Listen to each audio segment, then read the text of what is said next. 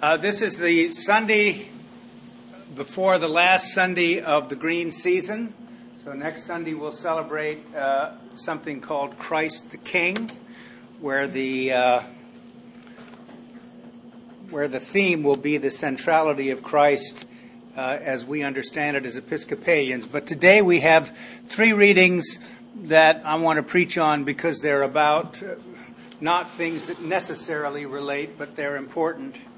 One is God bringing richness out of barrenness and out of a belief in a sense of lack in the story of Hannah. And in the reading from the Hebrews, the author is writing, I've told you this before, there may be something becoming wrong with me as I get older because the epistle to the Hebrews seems more understandable to me at any rate. So what I'm going to do is try to explain what the author's talking about in terms of the perfect sacrifice of Christ and some other things in this reading which really have to do with the nature of Christian discipleship and what that means. And then finally, in Mark's Gospel, we have some apocalyptic writing or speaking by Jesus about destruction and all kinds of turmoil and difficulty. And Mark concludes this section with saying, but these are the birth pangs. And what does it mean? And I'm going to suggest that this reading has something to do with what these days they would call managing change. What does it mean when we think about managing change and the difficulties involved in that sort of thing? So let's take the reading from 1 Samuel. This is not really a story, although it's in a sense humanized by the story of Hannah, who hasn't been able to have children, and she has gone to the temple, not to the temple in Jerusalem, but to the shrine at Bethel, and she's talked there to the priest about this, that she's concerned about the circumstances of her life. She's upset. Her husband loves her and supports her, but she's never been able to have children. And she comes and talks to the priest about it, and he sends her home and says, it's going to be okay. And I understand that you have trusted in God and cooperated with God. And believe me that God is going to use you for his purposes, whatever the outcome.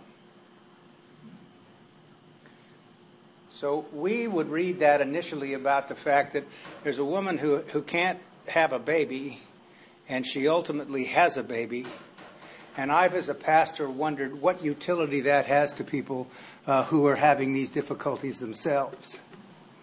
Because this really isn't about that in the ancient Near East. It's about something else. There's another point being driven home.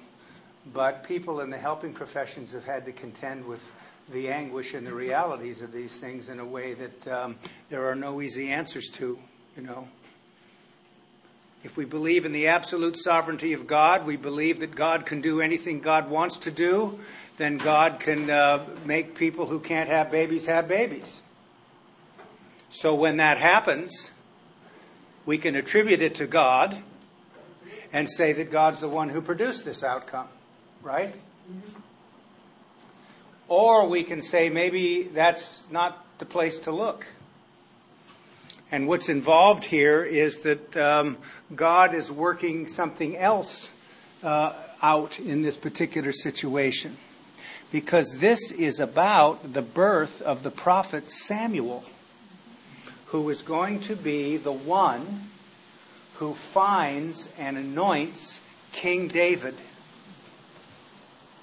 and brings to Israel the monarchy. And while there's all kinds of controversies about whether there ought to be a monarchy or not, he does it. Prior to that, he will be at the shrine and he will discover over time, we have a rather benign priest and so on. His name has gone completely out of my head. But he has allowed his sons and will allow his sons to take great liberties with their custody and stewardship over the shrine. And as a result of this, they're going to suffer for this kind of blasphemous behavior. And Samuel is the one who is going to point this out. Now, just to show you the liberty with which people can take the biblical text, I was raised as a Christian Scientist. And the story of Samuel as a boy who was called by God in the night, remember? He says, Samuel, Samuel. So he gets up and he goes into the priest, he shakes him.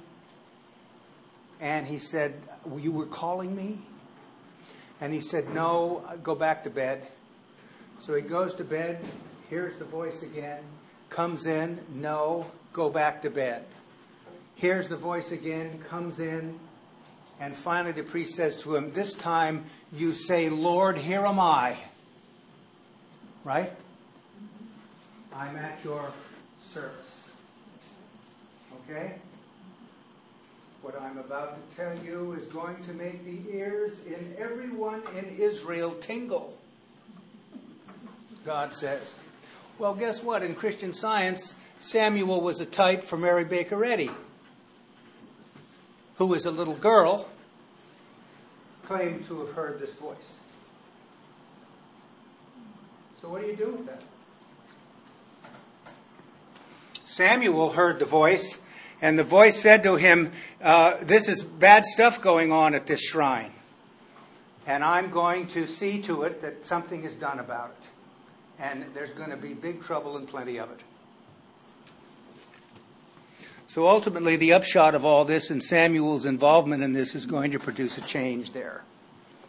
And then he will become a prophet. And he moves forward and goes and anoints one of Jesse's sons, who we talked about last week, establishing the line of King David. And one of his sons is named David. And he is now anointed as the king of Israel. So Hannah becomes the instrument of the purposes of God and of the corporate understanding of the destiny of Israel.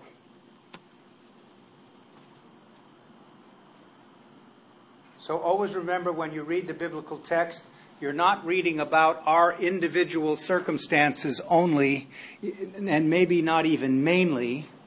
We're reading about the corporate understanding of the people, of all of us, the destiny of the people of Israel, and how we understand what that might mean in future. So that there's always this sort of reciprocity between our own interior emotional, spiritual, and mental states, our own spiritual yearning, our own desire to know God's purposes, our wish that God would do for us what we want. And in the biblical text, what we're talking about is that God does for the people what is the fulfillment of his purposes through us. So that we begin to see that there actually is some relationship between our subjective relationship with reality and what we seek and want and find useful, and what God's purposes are for everybody else. We line up a little bit better with both corporate and personal.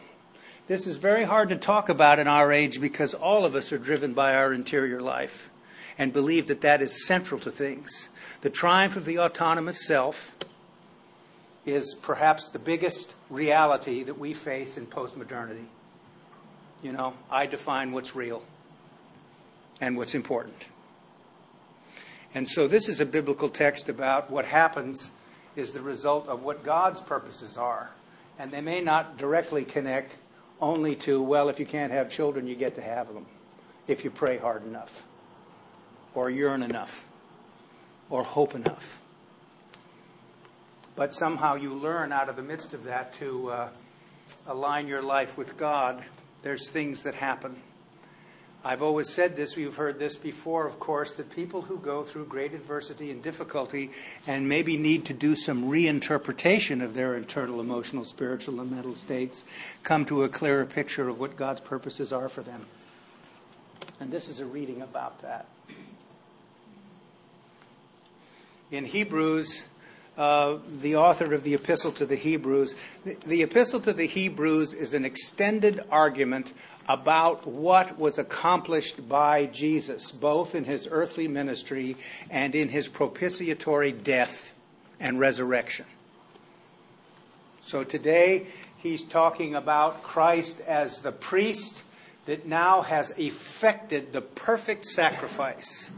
And within the thought world of Jewish people and Jewish Christians, they think about the priest at the temple who performs sacrifices that are done, in their view, to please God. And never has any priest been able to do this perfectly. It has never happened, so that it'll never have to happen again. But through Jesus, it's happened, and it doesn't have to happen again. But in the course of this happening, the life and work of Jesus prior to this begins to give people the idea that he is the template that we lay over our own personal spiritual development and maturity. Jesus, looking to Jesus, the pioneer and perfecter of our faith. And as a result of that, this seeking of perfection becomes, how then do we respond to the divine initiative, to this sacrifice that has been perfectly effected? What do we do in response to that? And the writer is talking about there needs to be some form of response to become a disciple, a follower on the way, a student. Some people have said that discipleship means witnessing to an intentional faith as modeled in the baptismal covenant. In our prayer book on page 304, keeping the Sabbath, honoring the tithe as the biblical standard of faithful financial giving to the church, using her or his spiritual gifts in the work of the upbuilding of the church, and reaching out to others with the love of Christ. So in some way, as you think about Jesus as the template, his perfect offering is something that you and I seek to do in our daily living. There's a great Anglican divine who lived in the 17th century named Jeremy Taylor. And Jeremy Taylor wrote a book called Holy Living. And it was about seeking this perfection. I'm not talking about the kind of seeking of perfection that makes you sick or crazy, but a real desire to live into a mature understanding of God's purposes for you.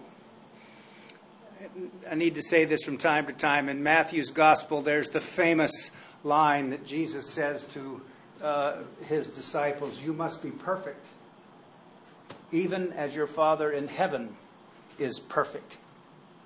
So when you read it in the Greek text, it really says, "You must be mature, even as your Father in heaven is mature." Teleos. I can get mature better than perfect. I don't know about you. That seems a little easier reach, you know. And sometimes when people work for perfection, it becomes difficult.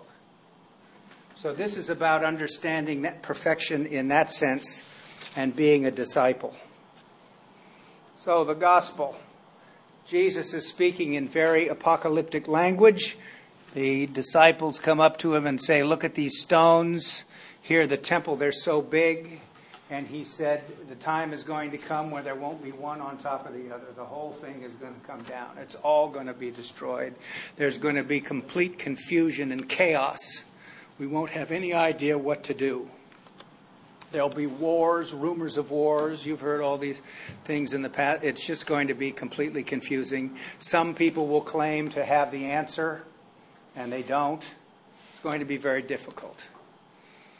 So then he takes, some of the disciples take him aside and talk to him, and he speaks again about this apocalyptic occurrence. So this is where you have to be a little bit of a student of the Bible to make any sense out of this at all. Mark's Gospel is the earliest of the Gospels, and it was written any time between 65 and 75 A.D., probably closer to 75. The Roman imperial army came into Jerusalem in 68 A.D., and they burned the city down and destroyed the temple. It was like the end of the world. So Jesus predicts this in his saying to the disciples, and the community out of which Mark's gospel emerged experienced it in reality. For them, it was the end of the world. How do we make sense out of this? It destroyed sacrificing Judaism as it was known. And we see now the beginning of what has evolved to this day, something that's called by some rabbinic Judaism, which is what the Judaism is that you and I know. The rabbis carrying on the tradition, usually generally through the Pharisees, and so on.